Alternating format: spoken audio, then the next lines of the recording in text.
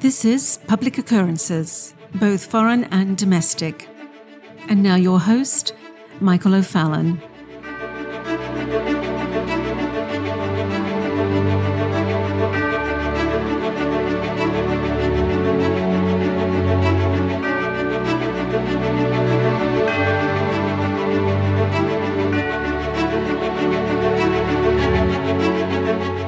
Well, the inevitable happened yesterday morning, at least according to the Chinese Communist Party in Beijing, who you can't trust one bit.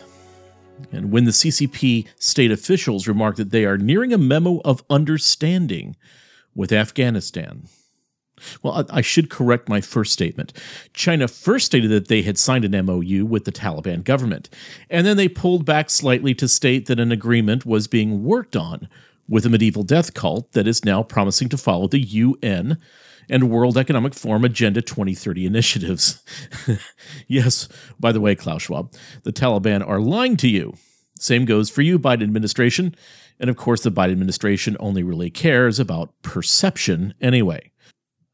But there are few that doubt that China is on its way into China. That goes without saying, now that the U.S. forces are out.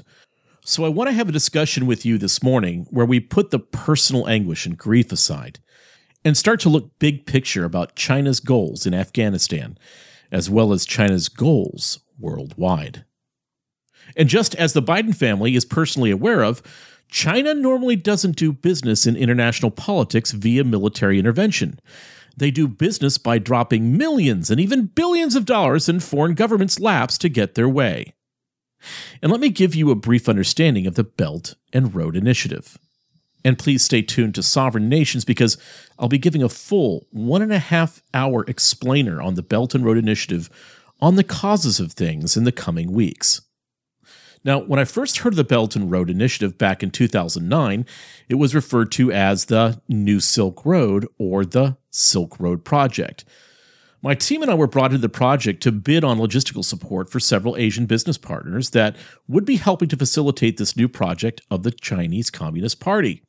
Now, there are many other partners, many other nations, many other NGOs, many other global corporations who are along for the ride of this project, which in simple terms goes like this. China comes into an impoverished country and looks at the dilapidated water systems, looks at the lack of sewage systems, the absence of advanced roadways, the lack of renewable energy sources, and also looks at what is likely to be a rundown, barely functioning airport. They also see that there's a lack of 5G technology, a problem with not enough people with smartphones, and a lack of digital commerce, the wave of the future. Because remember, we are being transitioned from an analog physical world into a digital metaphysical world.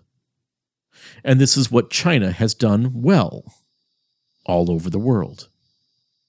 And so what China says to a third world or second world country is this: we will replace all that is broken and build all that is not here in just a few short years.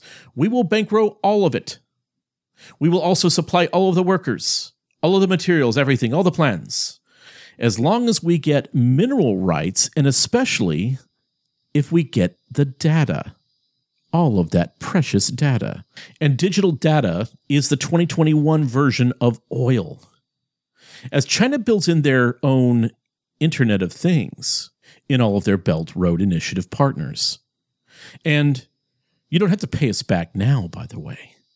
But we can work on that in the future. But until then, we will help you in every possible way to become a first world country. Oh, and by the way, our people are going to want to come here to do business as well. So expect many Chinese communities. And what you call this is debt diplomacy. China comes in and changes the entire outlook and framework of your nation. But you're on the hook, and you'd better do what they say. And you know what? China really doesn't care that you pay them back anyway. And they will keep building more stuff and making improvements on their old stuff down the years. And the bill will keep on growing and growing, and you'll never be able to pay them back. debt diplomacy.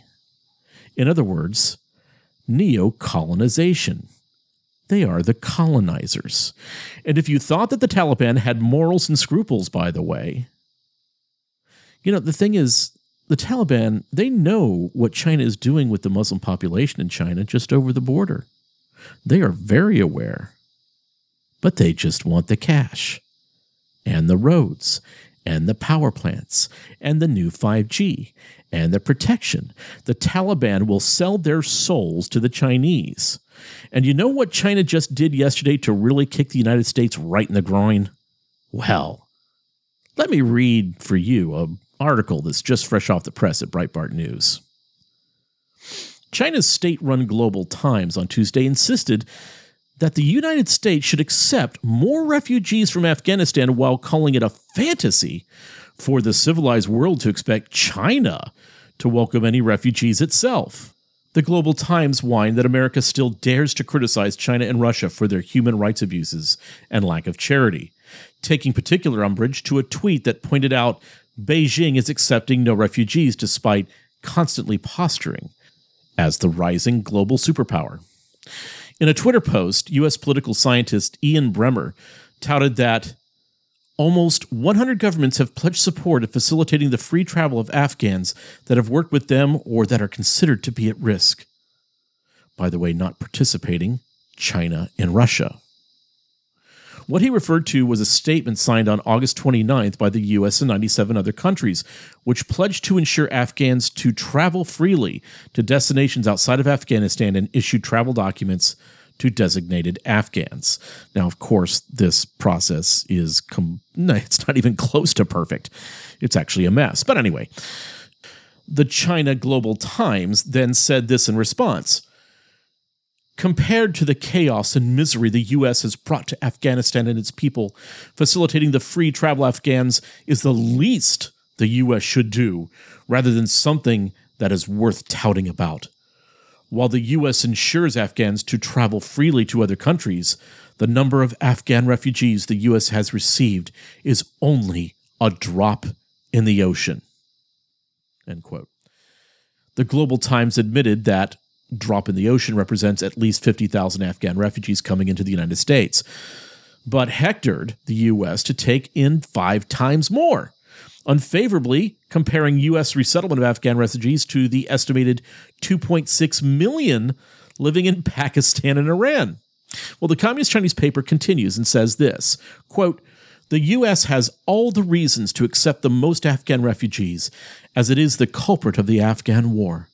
But even if the U.S. accepts Afghan refugees, it cannot make up for the suffering of the Afghan people, let alone what the U.S. is actually willing to do is very limited.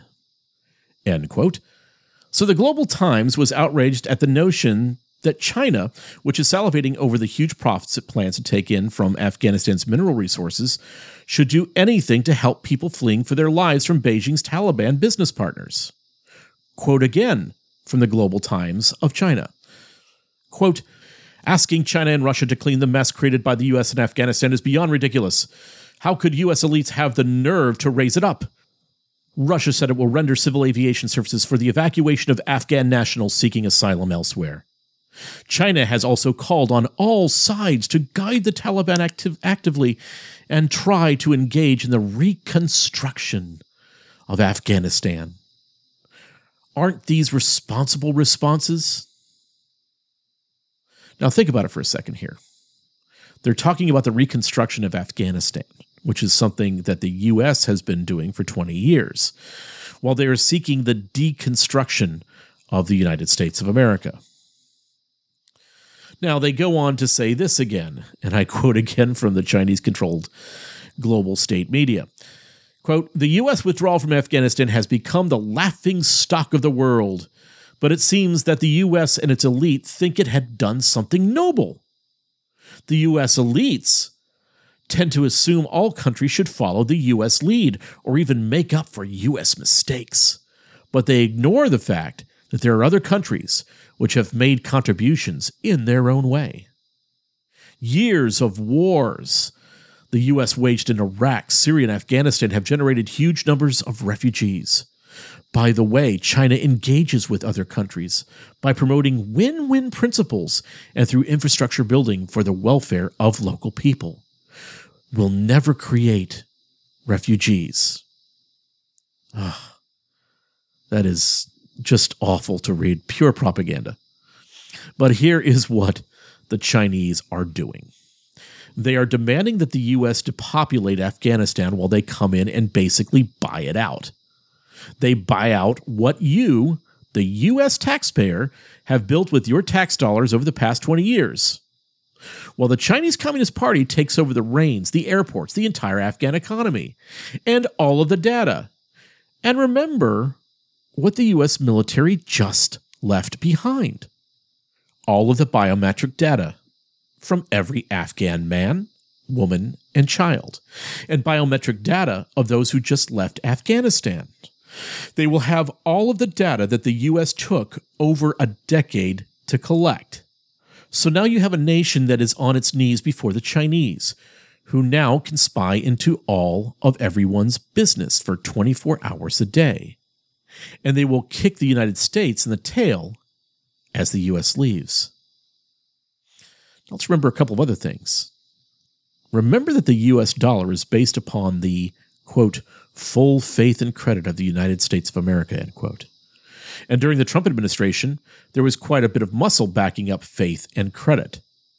Well, how do you think that faith and credit is now, after this embarrassing, chaotic, bungling departure from Afghanistan?